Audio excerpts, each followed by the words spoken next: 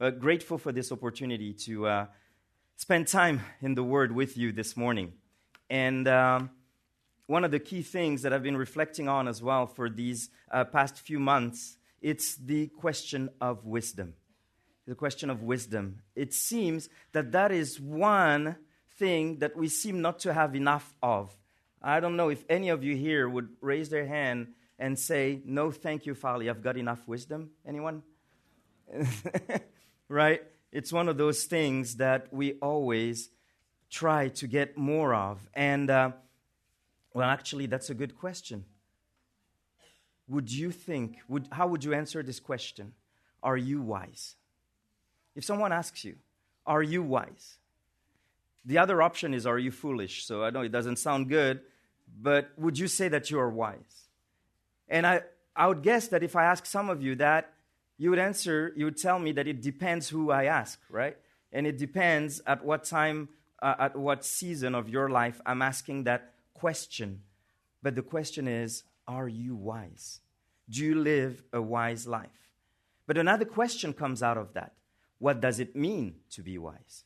And it's a very important question to ask. What does it mean to be wise? And I guess that if I ask you that question, you would answer it in different ways as well. You would say that being wise means to behave well. It means to have knowledge on things, and especially on God's word, to have mastery over some areas of knowledge and mastery over your own life, like Yoda or Master Oogway, or those guys who look wise in all of those cartoons. And even maybe some of you would actually, as I ask that question, what does it mean to be wise? Some of you may remember some of the answers that Harry has already provided you as he talked about those things and preached through the passage that I'm going to be speaking on this morning, last September. And so if you do remember, well done. He's going to be very happy to know that you do remember that and you know what it means to be wise. And so you might wonder, why is it that I'm going back to a passage that Harry already preached last September? I don't know. But I just feel that we need to hear again and again from God's word what wise living is. Because as time goes and as we see what's going on around us, it becomes harder and harder to really stand on the standard of God's word and live out the standard of God's word in terms of wise living. And the reason why it's harder and harder is because it goes against our very nature. It goes against who we are naturally. We are not naturally wise. And so there's a passage that really addresses that and helps us answer that question, and that's in the book of James, that it seems you've been camping on for a little bit now, right, Harry? And I've listened to your 2 sermons from September. They're amazing, by the way. Thank you. And so James chapter 3 is where we are. James chapter 3. And we will read from verse 13 to 18, but really we will focus on verse 17 today. Just on verse 17. But let's read verse 13 to 18 so that we have a context for what we're going to be talking about as we try to understand what it means to be wise. James chapter 3, starting in verse 13. Who among you is wise and understanding? Let him show by his good conduct his works in the gentleness of wisdom. But if you have a bitter jealousy and selfish ambition in your heart, do not be arrogant and so lie against the truth. This wisdom is not coming down from above, but is earthly, natural, demonic. For where jealousy and selfish ambition exists, there is disorder and every evil practice. But the wisdom from above is first pure, then peaceable, considerate, submissive, full of mercy and good fruits, without doubting, without hypocrisy. And the fruit of righteousness is sown in peace by those who make peace. Amen. Well, James is called by many the Proverbs of the New Testament, and others say that actually this book of James is kind of the understanding and application of the Sermon on the Mount by James as he listened to his half-brother, and this is how he's fleshing out what it means to practically live our faith as kingdom citizens. What does it mean to be a Christian in this world? How do we stand out? What difference does it make to be a Christian except what we do on Sunday mornings? What other way can we see that a Christian is set apart from the world? He is being salt and light where he is. And the book of James answers that questions and covers all sorts of things. And as we come here to James chapter 3, as Harry said, we come to the work of words. And we come to see how Christians are to control their words in verse 3 to 12. But now, as we come to verse 13 to 18, we see how real Christians, and I'm quoting Harry again here, employ heavenly wisdom gently doing good and promoting peace. We come to see here that genuine faith is proven by the gracious wisdom it displays and dispenses and the fruit it produces. Thank you, Harry. That's a great quote. Basically, the book of James tells us that being a Christian is made evident by how we speak and how we live. And in the immediate context, he is talking specifically to those who have a ministry teaching God's word. That's what he says in verse 1, because of the stricter judgment that they are under. But I believe that this exhortation is broadened to every believer as we all wrestle and struggle with the destructiveness of our tongue, don't we? And we all struggle as well with wise living, with what it means to be wise in this world and in our relationships with people. And so, on one hand, he says that God's wisdom is leading us to those, enables us for those harmonious relationships. Look there at verse 13, what he says. Who among you is wise and understanding? He's going straight to the point of what he wants to talk about. After having dealt with our speech, now he deals with our behavior and how we must stand out in this world through that behavior. Who among you is wise and understanding? Let him show by his good conduct his works in the gentleness of wisdom. So in one other way, what James is saying is that show me your wisdom by the way you live. Show me your life and I will tell you how, if you're wise or not. And the key component there of wise living is the word meekness, gentleness that you see there. It's marked by gentleness. Wisdom is marked by gentleness. This term was used of a tamed horse, something powerful but submissive to its master. To be wise is to have all of that Spirit-enabled power of God in us, but to be fully under the control of our Master, of our Lord Jesus Christ. A meek person may be very strong, but is completely surrendering that strength to the leading of the Holy Spirit. Moses was described as the humblest and meekest man on earth in Numbers chapter 12, verse 3, and yet he was a strong leader. Jesus described himself as meek in Matthew 11:29, and he was meek. And so, again, meekness is not weakness. It's strength under control.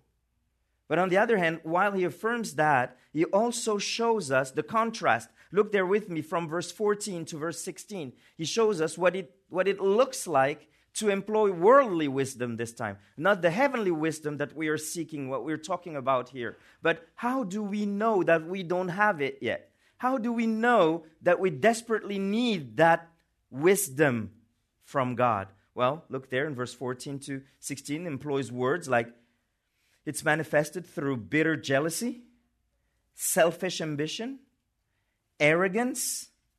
It is a wisdom that is earthly, natural, demonic. It brings disorder and every evil practice. And so you could see here a key thought in James, as James rolls out his argument here. Wise living is exposed in relationship. The the answer to the question, are you wise, is mostly seen as to how you interact with others. Your acquisition of that divine wisdom is tested in the spheres of all your horizontal relationships in the church, in our homes, and in all of our lives. So let's look specifically at verse 17, as I mentioned. And in verse 17, we will see 7 characteristics. 7? We'll be here until tonight. No, you won't. Don't worry. We'll go quickly through them. But we'll see 7 characteristics of applying godly wisdom to relationships that would enable us to assess the kind of wisdom that we display in our daily lives. In the question, are you wise? This text gives us 7 ways of answering that question. 7 things that will enable us, characteristics that will enable us to know if we are wise or not, as compared to the standard of God's word. So it's not as compared to what the world say. It's not as compared to how you feel. So it's not like, well, I think I'm pretty wise. I mean, compared to the idiot down the road I am. But what does God's word say about wisdom? So let's assess our lives against these 7 standards of wisdom, or 7 characteristics of wisdom from God's word. You could see there in verse 17, and you could just follow along as we go through these different characteristics. First of all, godly wisdom is from above. Is from above. And so the Bible is telling us here that human beings are naturally experts in foolishness. We are very good at being foolish, and being wise requires a supernatural intervention. God has to step into our lives, and we cannot on our own and by our own means acquire that wisdom that we are talking about. It needs an intervention from God. And that is in line with what he said in chapter 1, right? In verse 5, as he's calling us to ask for that wisdom from above, and God will give it generously and without reproach. It is in line with other passages like Proverbs 2:6. Proverbs 2:6 says this, "For Yahweh gives wisdom. From his mouth come knowledge and discernment." And so, true wisdom, godly wisdom, is based on the knowledge of the Word of God, but beyond that, true wisdom is based on the knowledge of God himself, of who he is. We all know this verse, right? Proverbs 9:10, "The fear of the Lord is the beginning of wisdom, and the knowledge of the holy is understanding." So you see the parallelism there? It is telling us that wisdom is more than understanding and knowledge. Wisdom is applied knowledge. It's what you know about God that you apply to your different areas of life. It is the ability to live life in a manner that is pleasing to God because you understand who God is, you understand his truth, and you want to submit all your life to that truth. You want to be led by the Spirit so that you would apply that truth to every area of your life. That is wisdom. Wisdom, it is to understand that God is the source of wisdom, is the definition of wisdom, and we seek to understand what it means to know God more and more, and then we apply it to the different areas of life. I'm going to apply this often to the area of marriage because that's definitely an area where I know I lack wisdom.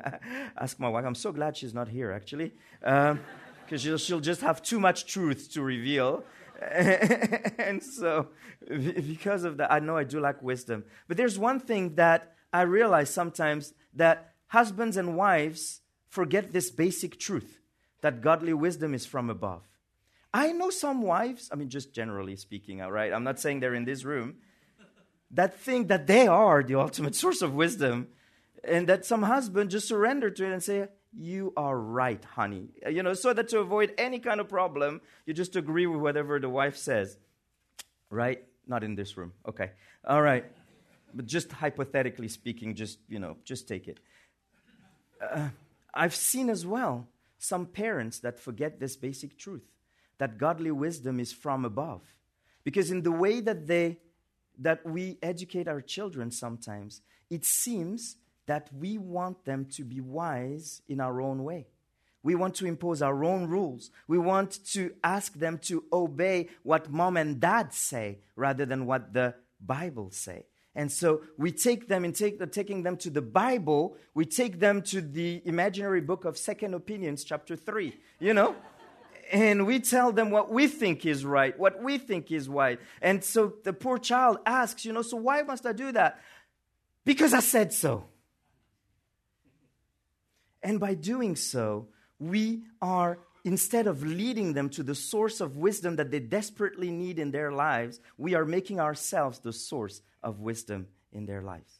We need to be careful about that in our relationship to make sure that we understand and apply this very basic, obvious truth. Some of you might say, duh, that was kind of obvious, of the fact that godly wisdom comes from above. But next, you could see there in your text that godly wisdom is pure. James underscores the primacy of purity by saying that it is first pure. Without purity, it is not wisdom from above, and wisdom from above can only be pure. Pure means unmixed, no impurity, unadulterated. And this is pointing to moral purity. It's in the sense of, if you look there in the context in verse 14, it is being wise in the sense of being freed from bitter jealousy and selfish ambition that is mentioned in verse 14 and verse 16. It is having a mind that is freed from those things. It is focusing on the purity of our motives. Why is it that I do what I do? I do what I do for the glory of God and for the eternal good of others. That is moral purity. It is moral purity when we do what we do for the glory of God and for the spiritual good of others. Our motive for seeking and using wisdom must always be to glorify God, which means to put His character on display, and to build up the people that we are interacting with. We especially need that when we get into fights in our relationships, don't we? I mean, again, hypothetically speaking, I don't suppose that it's happening here in Cornerstone, but I'm just, assuming it's happening in relationships. When you argue with someone, what is your motive? When you are engaged in a conversational fight, when you're using that tongue that was just mentioned right before in order to prove your point to that person, what is the motive that is pushing you to do that? Often, it is self-protection. It is pride. It is the idea of, I want to make sure that this other person, especially if it's my spouse, understands that I am right and she is wrong. And so in doing so, we are forgetting what must be the core motive of our appliance of wisdom. Our goal must be to glorify God and seek the spiritual good of others. And that's why when we grow in God's wisdom, we learn to fight clean. Okay? We learn to fight clean. Those are wonderful fights that you can start to develop with your wife, where you know that you are supposed to learn to fight clean. So you don't fight, dirty, and you're like, I love you, honey, but you're wrong, but I love you. You learn to fight clean. And as we grow wisdom, our motives are purified. Our motives become more God-focused rather than self-focused. We are not acting with godly wisdom when the focus of our attention with the use of that wisdom is ourselves. We are growing in wisdom when the focus of our attention is God and putting Him on display. So James continues here. He says not only that godly wisdom is pure, but godly wisdom is also peaceable. Purity is first, and then wisdom is peaceable. In other words, if you compromise purity for the sake of peace, you are not acting in godly wisdom. But if you hold to purity in a contentious manner, then you are also not displaying godly wisdom, because godly wisdom is peaceable. And seeking peace in relationships is not a minor theme in the Bible. It's all over the Bible. And after having, for instance, again, in the realm of marriage, after having spoken to both wife and husband in 1 Peter 3, in verse 1 to 7, listen to what he says in verse 11. 1 Peter 3, verse 11, as Peter quotes from Psalm 34. He says, he must turn away from evil and do good. He must seek peace and pursue it. So that notion of peace applies to all relationship. And it speaks, the language here is the language of a hunter who is tracking an animal, who is actively, intensely, intentionally pursuing an animal to catch it. In that same way, he says, we must be pursuing peace with one another as much as it is possible.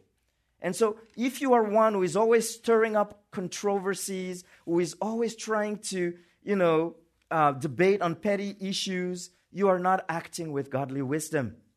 We should never, never, never compromise doctrinal purity for the sake of peace. Meaning, so that there is no fight in the home, I'm just not going to say anything when the other person is in sin. But we should also, on the other side, we should not fight over minor matters where godly, Bible-believing people differ. Because our goal is to keep the unity of the Spirit in the bond of peace, as Ephesians 4, verse 3 says. But that keeping of the peace, that application of godly wisdom so that we would live in peace, it takes focus and conviction. It takes focus and conviction. And so godly wisdom is pure. It's from above, first of all. Godly wisdom is pure. Godly wisdom is peaceable. And what's the next word we have there? Godly wisdom is considerate. Considerate. And I believe that this is the central thought here that James has in this verse. You'll see that all the other characteristics that we have already talked about and those that we're going to talk about are all connected to this one word. They're either flowing out of it or they're leading to it, all the other thoughts. And this is a word that the young people in the ministry that I lead at Madagascar 3M have come to know and love. They've come to love this word because we've been often talking about it. This word is said by one William Barclay, an expert on Greek words, say that this word, of all Greek words in the New Testament, this is the most untranslatable. It is very hard to translate this word. It is the word epiekes. Okay, write that the way you want. It doesn't matter. It's the word epiekes. And this word, the way I'll put it, is all the fruits of the Spirit combined in one word. It is like, you have those 3-in-1 shampoos. This is a 9-in-1. Okay? This is a 9-in-1 word. It's a combo word for all the fruits of the Spirit, and thus it is a characteristic that is produced by the Spirit. Epiekes is a quality that Jesus possessed as mentioned in 2 Corinthians 10, verse 1.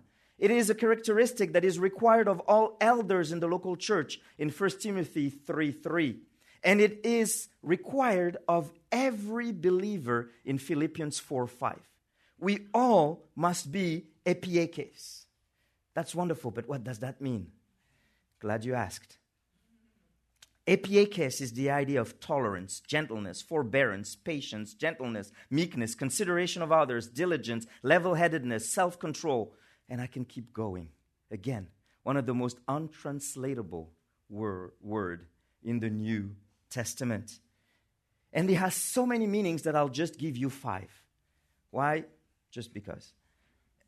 And I believe that those 5, let's say, shades of meanings are what James means here and what Paul means in Philippians 4:5.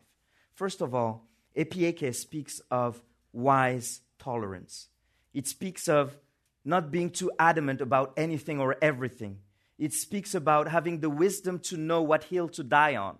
It speaks of knowing when to speak and knowing when not to say anything. It speaks of not consistently fighting to try to make a point.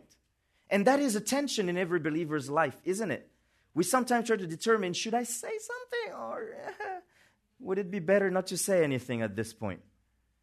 And now there we need wisdom. We need to become more epiekes in that sense.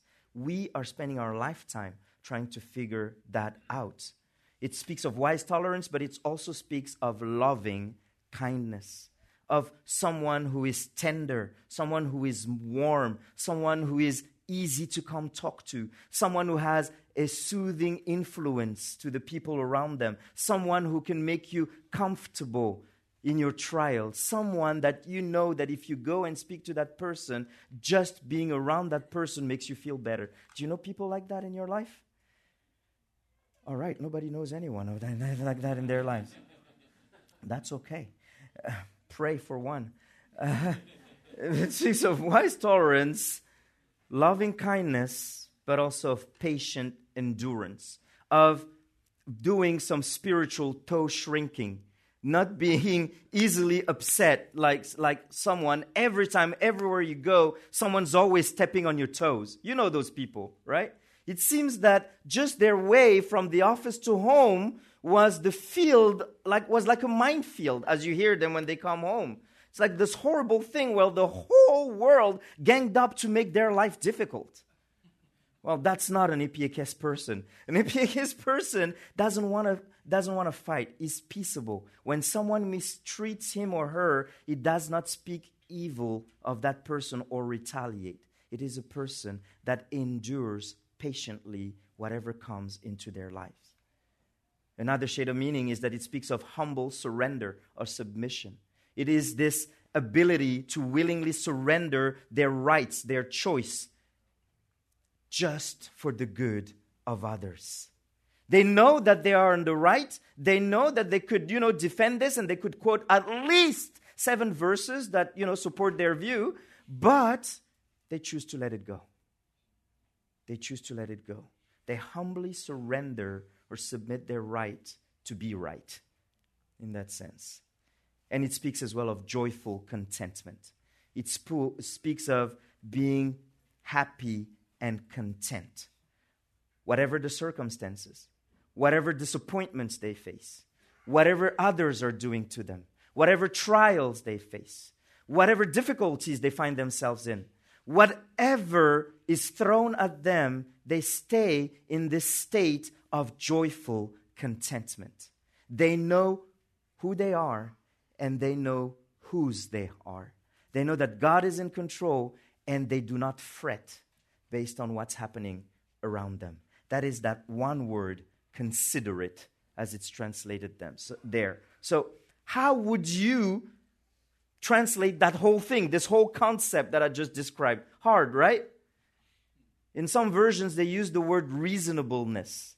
That's a complicated word. I don't even know what that means. But I think a good word would be to use, one of those hyphenated words. I would say meek-heartedness would be one good translation of epiekes, because that's what it is, to have a meek heart.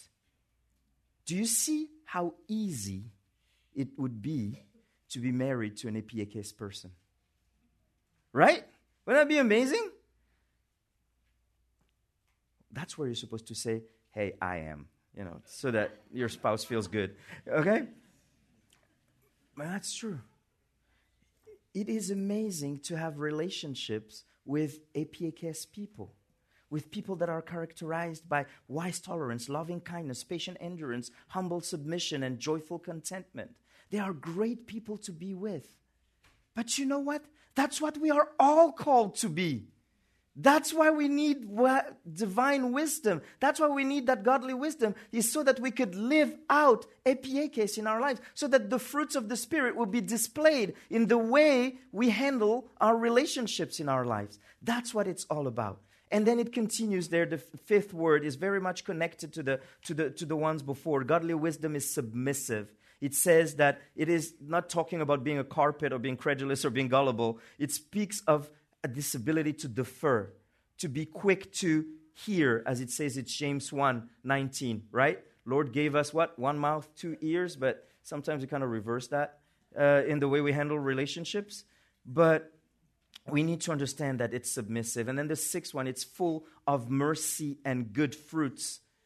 And here you could see again an echo of the Beatitudes. And I think you noticed that, right? We spoke about gentleness, purity, peace. All of those are in the Beatitudes there in Matthew 5. And here another one, Matthew 5:7 says, "Blessed are the merciful, for they shall receive mercy." And Jesus emphasized that in Luke 6:36 when he says, "Be merciful just as your Father is merciful." Being merciful is not only having compassion for the person who is suffering, but also showing that compassion, displaying that compassion to that person in the way that you have that relationship in that person. And look there, it speaks of fruits, harking us back to what he mentioned in chapter 2, verse 14 to 17, on how faith he's seen through practical deeds. Because without good fruits, what does he say in James 2:16? If faith doesn't lead you to display fruits, what good is that? What's the point? What's the point of what we believe if it doesn't shape how we feel and how we live? If it doesn't shape how we speak and how we act? And so talking about how we act, look at the seventh point there. It says, godly wisdom is without doubting and without hypocrisy. The word doubting here may mean impartial, but it may also mean undivided. It speaks of an unwavering loyalty to God. And he will hit it again in chapter 4, verse 4, where it says that you cannot be friends with the world and friend with God at the same time. But it says that godly wisdom does not try to manipulate truth, does not play politics with truth for your own personal advantage. It unswervingly serves the truth. And so godly wisdom is sincere, without hypocrisy. It is what you see is what you get. Godly wisdom is a life of integrity. There is no two version of you. There is not a social media version of you and the at-home grumpy version of you. There is just you. There's no hidden garden. There is just you trying to display God. And so, just to finish it here, because you can start hearing the hoofbeats of the next group coming. Saving faith automatically leads to wise living. Wise living is applied knowledge. It's stemming out of our conviction, out of what we know about God, and it is applied to our relationship. Wise living is also a key component of our faithful witness. If we want to be light and salt in this world, we must progressively come out of what we were as corpses, dead in our trespasses and sins. And we must become new beings with a new life, being sanctified, bearing fruit, and living wisely. Wise living is part of who we are because of the gospel. And that's the next point that I wanted to make. The gospel is validated. The transforming power of the gospel is validated by your wise living. This is where it's key. And you would notice that here we don't have any kind of disclaimer based on where you are. This is a universal requirement for every believer for all times in all places. Whether it is in America, in affluent America, where you are struggling with the lust of the eyes and the lust of the flesh and those temptations. Or it is in Madagascar, where the syncretistic ancestor worship practices are kind of making it hard for you to stand on biblical truth. It is in those times, as you develop relationship in those spheres, it is in those times that you must display godly wisdom. That you must ask God who will give you that godly wisdom that you need for that very moment, so that you would live out what you believe. It is a personal commitment, the convictions leading you to increasingly living free of the fear of man, free of external pressures, free of trying to find satisfaction in other things, but just being anchored, being rooted in the confidence of who your God is and what He has promised. And so this undivided commitment is what we are commended here to apply. We have to live that way. And you might say, you don't know my wife, you don't know my children, you don't know my boss, you don't know my work, you don't know the traffic that you face. All you do is sit under a coconut tree down in Madagascar there. What do you know? And that's true. I don't know these things that you go through. But what I know is that the Bible tells us that the proof of our maturity or lack thereof is how wise we live. Let's pray.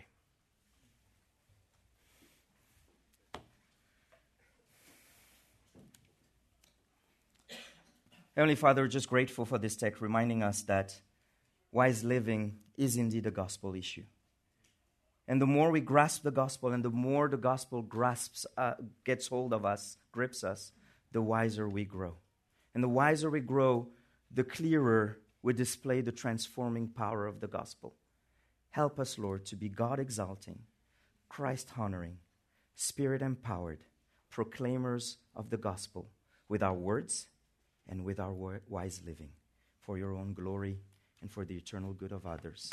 In your Son's precious name, amen. Thank you. You're dismissed. Yeah.